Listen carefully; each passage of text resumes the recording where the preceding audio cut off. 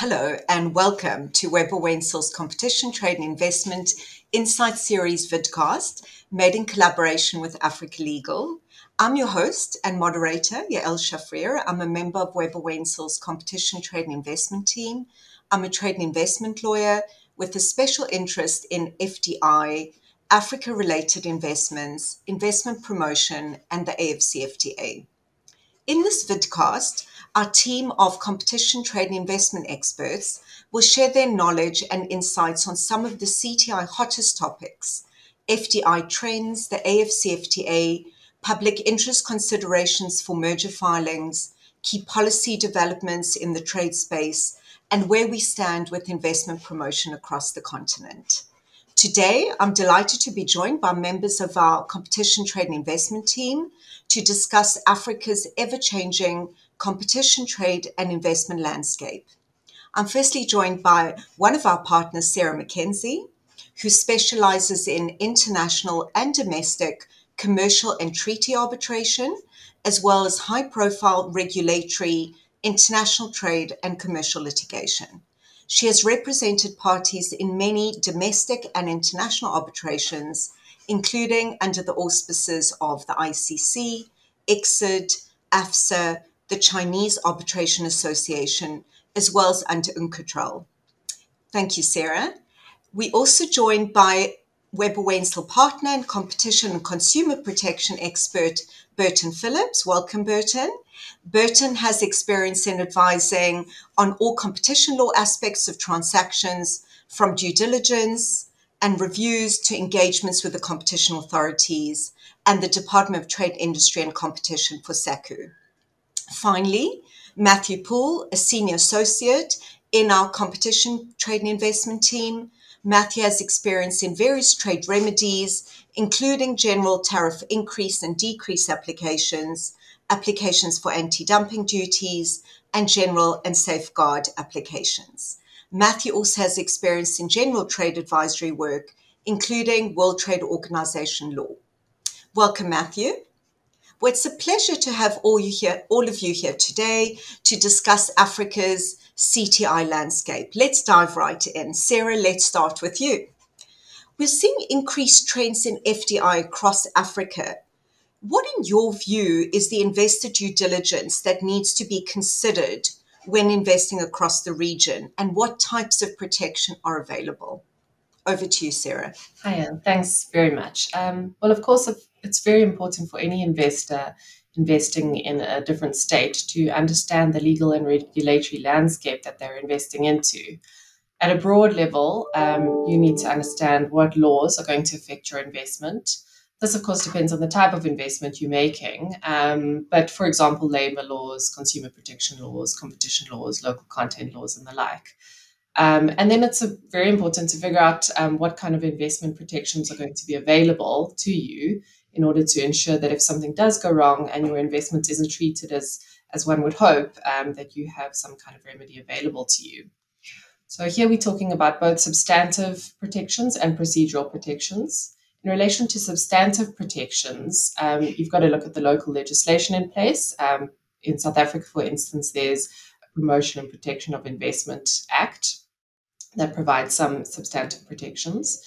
And you'd also want to look at what kind of treaties are available to you. So investment treaties, those can be both bilateral or multilateral, and the types of protections afforded under those treaties. Now, of course, when you're assessing what treaties you might fall within the realm of, you've got to assess the nationality of the investor, and that can depend to a huge extent on the type of investment made and what kind of holding companies it's made through. So there we often look at structuring for clients, and we assess what protections are available depending on which type of nationality we're going to be relying on. The types of treatment protections that you might expect to find in either local legislation or in treaties are things like most favored nation treatment, which says that the investment can't be treated any less favorably than an investment from any other state. National treatment, which says that the investment can't be treated less favorably than then investments from local investors are treated. Fair and equitable treatment, repatriation of profits, physical protection of the investment, and the like. Once you've got all these protections in place, and you know what standard of treatment you're going to be, the state you're investing into is going to be held to, you've also got to understand how you're going to be able to enforce those substantive rights. And in order to assess that, we often look for clients at the type of dispute settlement mechanisms available under the local laws or the investment treaties. Those could include state-state arbitration or mediation, mediation between the investor and the host state, being able to rely on procedures in local courts, and hopefully investor-state dispute settlement. Now, that's become quite a controversial term over the last few years, but essentially it's a mechanism in quite a number of investment treaties that allows investors to arbitrate directly against host states. And it's become controversial for a number of reasons, but among them is that states feel that they don't have sufficient space to regulate in the public interest because of this fairly comprehensive procedural right that's available to investors. The other thing we look at is whether the host state is a member of the New York Convention. The New York Convention creates obligations on states to enforce foreign arbitral awards. So if you do have an award against a state flowing from a breach of your investment protection rights, you want to be able to enforce it both in the host state and in any state that the host state may have assets in. So we regularly advise on doing that analysis as well. Quite interesting, Yael, in relation to kind of due diligence processes and what we advise, is that a number of tribunals in investment protection cases have actually recently required that an investor have completed a due diligence of the local laws in order to rely on a fair and equitable treatment standard. And that's because, or the reasoning is that in order to say that your legitimate expectations have not been met, or have been breached, you need to have some legitimate expectations. And in order to do so, you need to have really understood what the legal landscape is. So it's important to be able to show that you did do some kind of due diligence when making an investment in order to rely on those types of protections as well. Now, of course, the nature and content of that due diligence is not something that has necessarily been defined, and so it's quite a nebulous concept, but certainly some form of investigation into local laws that are likely to affect your investment, it really is critical. And then, of course, it's always worth considering the political risk that you're facing when you're making an investment, and it may well be worth looking at the types of political risk insurance that may be available to you. Thanks so much, Sarah. I mean, that really was a very comprehensive whirlwind tour of the types of issues that investors need to be alive to. I mean, I think just to sort of reinforce what you're saying, we're also seeing increasingly a focus on due diligence across the continent, in both on the risk and the opportunity side. I mean, from an AFCFTA perspective, from an opportunity perspective, I think clients want to do far more of a deep dive into the types of tariffs, incentives, rebates, special economic zones that they may face in their sector in specific jurisdictions. As you said, we're also seeing a lot more focus on risk type political country risk due diligence. Whereas historically, I think investors may have been scared off by some jurisdictions. I think now they're going in with their eyes wide open. I mean, they're doing proper due diligence. And what we're also seeing a far more holistic, multidisciplinary assessment. So we work with other types of advisors, albeit risk advisors, when we look at political risk. Yeah, and we're seeing the area of due diligence just becoming a lot broader. I think, whereas traditionally you used to have quite a set area of due diligence, I think it's becoming a lot broader in terms of, like we said, not just political, but also looking at employee due diligence is becoming very important. Tariffs, anti-bribery and corruption is a key area which clients are looking at, and very much sanctions. I mean, I think clients have become very sensitized to EU and OFAC sanctions, and similarly, they want to make sure that, they're looking at this area when they're investing in Africa. So thanks, Sarah. Moving on, Burton, I think one area which has come up pretty regularly these days is the area of public interest. And I'm very, very interested to hear your thoughts on what type of public interest considerations are we seeing being imposed in merger filings? Thanks, Jael. Yeah, I mean, certainly there have been a significant number of developments recently from a public interest perspective. And that is on the back of a number of decisions in which both the Commission and the Tribunal have paid a lot more attention to public interest in the context of merger regulations. You may know that our Act mandates the competition authorities to consider competition factors as well as public interest factors when assessing a merger and approving a merger. And ultimately, it may recommend certain conditions to address both competition or public interest factors if such concerns arise, or may even prohibit transactions on the basis of competition or public interest concerns. And a lot of this, or really sort of the turning point from a public interest perspective, if one could see it that way, was the Burger King decision, which was really the first decision where a prohibition was in fact based purely on public interest grounds. And I think that really elevated the public interest factors anew. We do, of course, have the Competition Amendment Act, which makes it clear that public interest factors are now to be considered on par with competition factors. So, I mean, it has resulted in us as competition practitioners becoming public interest lawyers, which I think is a good thing, expanding our knowledge, of course, but also opening up areas for us to get involved in more of the sort of political landscape, and to Sarah's point, understanding some of those elements that are relevant, of course, to merger control. So perhaps that's something to just bear in mind as an opening remark. On the specific public interest elements and conditions that we're seeing, of course, historically, and you can see this trend coming out in many tribunal decisions on merger approvals, employment has been a significant factor for the Commission and still is. Job scarcity, the level of unemployment is, of course, a significant concern in a country like ours. And of course, that will remain a concern for the Commission, and one which the Commission will continue to try and address through merger conditions. So for investors coming in, I think it's very important, perhaps even as early as the due diligence stage, to start looking at what are the potential areas for a transaction to have an impact on employment. That is not necessarily limited to traditional thinking around potential job losses as a result of duplication. It could even be down to whether employees need to be relocated, whether there will be changes, substantive changes in employee contracts or terms of employment.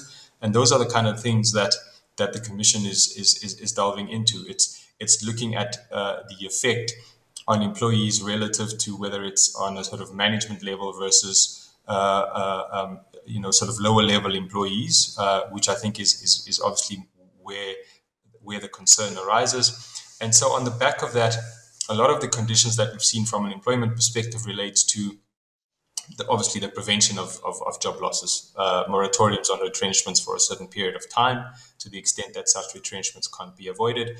We've also seen conditions that speak to providing training, establishing a support fund for employees that may be affected by transactions, and that I think has come out, and a lot of parties investing in South Africa are actually now looking at making those sort of transactions part, or those sort of public interest conditions part of the transaction upfront, and say, look, we're coming in, this is what we're going to be offering from a public interest perspective, from an employment perspective, of course, to reinforce the importance of public interest. That's not, of course, to say that every single transaction justifies you positioning it in that way. And of course, one would need to consider exactly what public interest impact the transaction may have. So that's employment. The other big one, which I think is a critical one, particularly if one looks at it from the perspective of FDI, is the impact of transactions on shareholdings held by historically disadvantaged persons. And that is at the moment quite a important factor for the Commission. Almost in every transaction that we're seeing notified to the Commission, this is coming up. And there's various views around what the impact should be, whether it is sufficient for a transaction to be purely neutral from a public interest perspective, or whether in fact a transaction should promote a greater spread of ownership by historically disadvantaged persons. In fact, the latter interpretation seems to be one which the authorities may be leaning towards, because that's sort of the wording of the Amendment Act. And one would imagine, coming in, as a foreign investor, there may be an element to which one needs to take into account whether the business that you're investing in has a percentage of shareholding held by historically disadvantaged persons, and whether as a result of such investment that percentage shareholding might reduce, or whether you would want to keep that intact, or whether you may want to consider partnering with a historically disadvantaged shareholder from the outset, as a means to one, obviously, speak to the public interest mandate, but obviously that also has other consequences for the business and your appetite to engage in the transaction, particularly from a structuring perspective. So, I would say those are the two key ones. The others that we're seeing also relates to, a level of protection over local supply, local procurement, investments being made in the supply chain, and that's really to ensure that the local industry remains intact, or is improved. And so we've seen the Commission often in big conglomerates or foreign transactions impose conditions that speak to protecting the local supply chain and adequate investments being made in the local supply chain to ensure that there's no significant impact from that perspective. So those are, for me, I think, the key ones from a FDI perspective. Thanks, Burton. That's really interesting. There is just one question that came to mind, and I just thought I'd throw it out there because obviously we're looking at the Department of Trade, Industry and Competition from a SACU perspective. What are we seeing similar trends across the continent? I know you do a lot of competition work also across the continent. Just throwing it out there, or is this quite region specific from your perspective? Yeah, that's a very good point, and something important to bear in mind, because we often deal with transactions that might primarily be a South Africa-based transaction, but because of the fact that the parties to the transaction also generate revenue or control assets in other jurisdictions, that it triggers approvals there.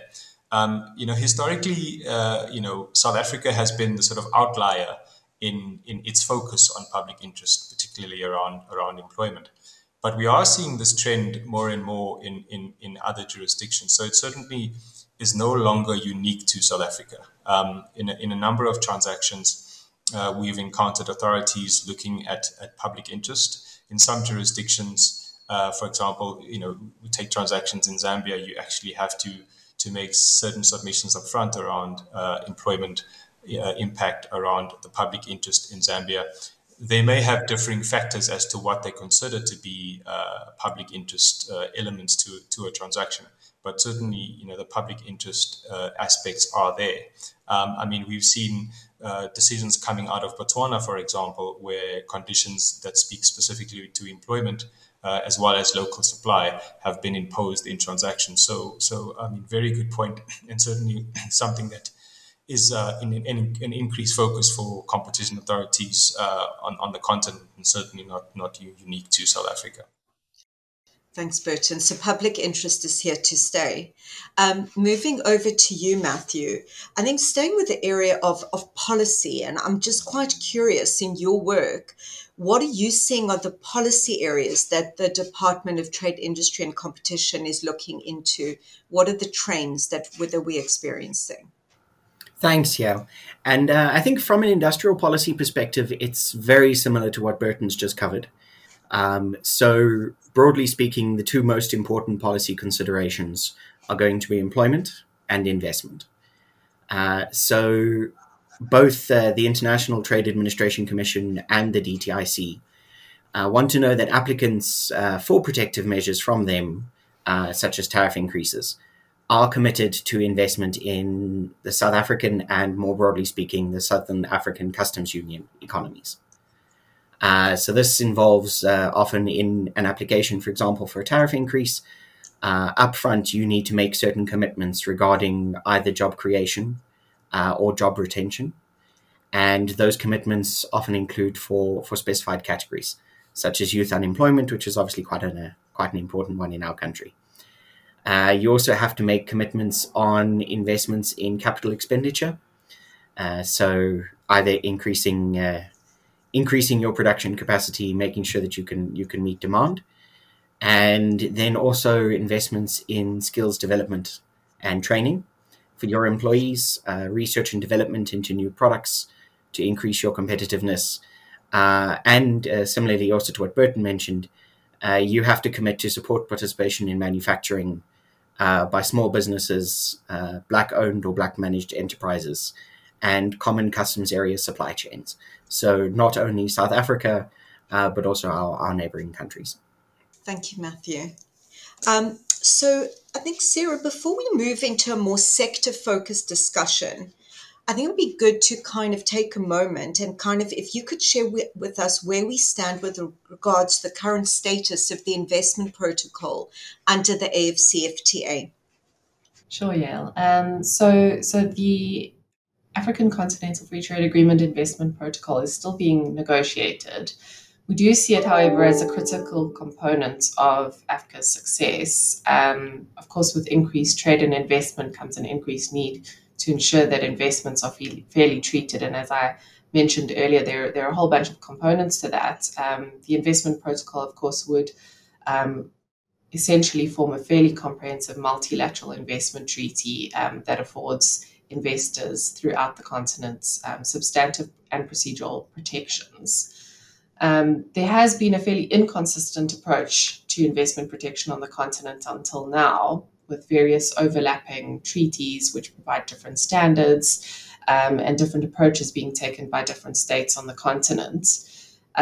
Some of the key negotiation points that we think are probably critical in what's going on at state level is the investor-state dispute settlement question. As I mentioned earlier, that's become a fairly controversial topic globally, with questions around its legitimacy. We also think that some of the substantive protections are likely to be hot topics in the negotiations, including the fair and equitable treatment standard, which is relatively nebulous and often relied on by investors, but hard to pin down a precise definition of. And the question around whether there should be various requirements on investors in order to get treaty protection. So have the investors complied with local laws? Are they contributing to the economy? Are they protecting and promoting human rights and the like? Some states have opted recently to do away with investor-state dispute settlements in relation to the investment protection regimes going forward, South Africa among them. And there's a key concern among many African states about whether they have sufficient ability to regulate in the public interest. There's hope for harmonization, I think, flowing from the investment protection protocol, and we are hoping to see a strong but consistent approach that can be applied across the continent coming out of these negotiations. There have been various developments which give us some clues in relation to what the protocol may ultimately look like. The first is the Pan-African Investment Code, which is a non-binding instrument that the African states have adopted. In relation to investor-state dispute settlement, the hot topic I've referred to a number of times, the compromise reached among African states in the code was that there wouldn't be compulsory investor-state dispute settlement, and this has been left to the discretion of African states. Similarly, in the SADC Finance and Investment Protocol, no investor-state dispute settlement, flowing from, I think, a fair amount of pressure from South Africa in relation to the policy decisions that have been taken here. But we have, in fact, seen what's referred to as the zero draft of the investment protocol. And although it's certainly no final version, it does give us some clues about what the final draft may ultimately look like. Interestingly, the zero draft contemplates the termination of all intra-African bilateral investment treaties, which of course would go some way towards the harmonization that we're hoping to see. It leaves out the fair and equitable treatment standard, instead opting for a question of due process in relation to administrative and judicial treatment. It makes it very clear that state parties will have the right to regulate in the public interest in order to achieve sustainable development goals and other socioeconomic policy objectives, which I think is a very welcome addition. And I think will give a lot of state parties a huge amount of comfort. It does include those investor requirements in relation to human rights, compliance with the law, and the like, and also includes an option for counterclaims and investor liability, which I think is also something that host states have been quite interested in achieving. There is, interestingly, investor-state dispute settlement in the zero draft, so we'll see where that lands up. I think that is likely to be a topic that will continue to be negotiated going forward. But of course, consensus is necessary. So I think what will ultimately come out of the negotiations is some kind of middle ground. And of course, a critical middle ground for the success of this free trade agreement. Thanks, Sarah. I think that'll give investors, the zero draft should give investors, some comfort, and I think my view personally is that this increased governance is going to be a key driver in terms of driving FDI into the continent. So, and also seeing the introduction of the SDGs, I think all of this will go a long way to giving increased comfort to investors. So I think I'd like to move on to transition to a sector-focused discussion. And maybe starting off with some of the key sectors that we've seen the AFCFTA Secretariat focus on and prioritize. And these very much align with where we're seeing a lot of the activity. So one of them is automotive, but not just automotive, also mobility in general. I mean, we've seen a lot of activity in the 2- and 3-wheeler space, generally public transport, e-hailing, and the prospect of EV. So this is going to be an interesting space to watch. Agribusiness and agri-processing. I know that we're seeing a lot of activity in that space. Healthcare and pharmaceuticals, and clearly COVID was a key driver in terms of the continent wanting to become self-sufficient in this area. And then finally, transport and logistics. So I think, Matthew, I'd like to turn to you and ask you from your perspective and in your practice, which sectors do you see getting particular attention? Thanks, yeah. So obviously one major sector over the past few years in the Southern African Customs Union has been the steel sector. So we've seen for several years now a number of applications being brought by domestic industries for increased protection. So that's a form of that increases in ordinary customs duty. There have been several safeguard measures and also applications for anti-dumping measures.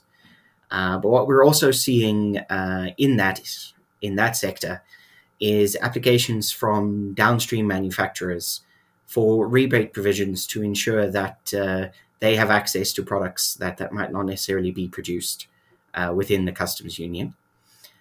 So they get access to those products duty-free, whilst also affording protection to the upstream producers. Another major sector that we see activity in is agriculture, which is especially important there because we need a strong domestic industry in order to maintain regional food security, which is obviously quite important for us. And then we're seeing increasingly from chemicals and paper manufacturing industries, as well as construction equipment and supplies and small appliances. So a lot of different sectors across the economy where there is scope for job creation and job retention. Thank you, Matthew. Burton, anything to add from what you're seeing in your competition practice? Yeah. I think very much in line with what Matthew said. I think one of the key indicators for us is if you look at the market inquiries that's been undertaken by the Commission in recent times. There've been market inquiries in the healthcare space, in the LPG gas space, there was the big market inquiry into data and the price of data in South Africa. And there's currently the market inquiry that is looking into online intermediation services. So, I mean, that really sort of gives you a sense of where the Commission's focus is lying. I mean, there is an increased sense that the digital economy is one which the Commission will be focusing on. In 2020, the Commission published a paper on competition in the digital market in South Africa, which really seemed to be positioned as a blueprint for the Commission in terms of how it will tackle competition in the digital market. I think there is a sense of recognition that there may have been a level of a sort of under enforcement in that sector to date, and that is, I think, a function of how rapidly that market changes. I mean, technology changes almost every day. And of course, for authorities to appropriately regulate that sector, it needs the tools, it needs the know-how, it needs the capacity to be able to do so adequately. And we've seen a number of key strategies set out by the Commission in terms of how it'll do that. One of which, as I've mentioned, is market inquiries. The Commission's also recently published guidelines on small merger notifications, which might lead to an increase of notifications to the Commission of mergers which otherwise would have escaped the scrutiny of the Commission simply based on its size, because the financial thresholds may have not been met. But often what happens is it might be a small merger which doesn't require mandatory approval, but part of that small merger, what's being acquired, is actually key technology or security interests, which is of interest to the Commission and should be reviewed to ensure that, on a long-term basis, there are no significant impacts on the competition or public interest factors. So yeah, I mean, I think digital markets is going to be a key one for the Commission, not only for the authorities in South Africa. We have seen a number of moves by other competition authorities on the continent to collaborate with the Commission in South Africa and other jurisdictions where, of course, these issues have already come up. I mean, one needs only to look at the US and the EU to look at the number of cases in which big technological companies, your Facebooks, Google, have been investigated for practices around technology, etc. So there's a level of, I think, education that needs to happen, a level of upskilling that needs to happen on the part of the authorities, but also these issues are in a lot of instances novel and change as the technology changes. So I think that'll be an increased focus for some time to come from a digital markets perspective. Thank you, Burton. I think, and thanks for highlighting that. I think in Africa, where we're seeing so much leapfrogging, I mean, the digital space, is going to be one to watch, and definitely regulation in that space is an important one to watch, also under the AFCFTA. Finally, Matthew, I'd like to turn to you and maybe just talk to us from a practical perspective. What are the fair and unfair trade tools which are available to market participants? I think it'd be good to elaborate further in that area. Thanks, Matthew.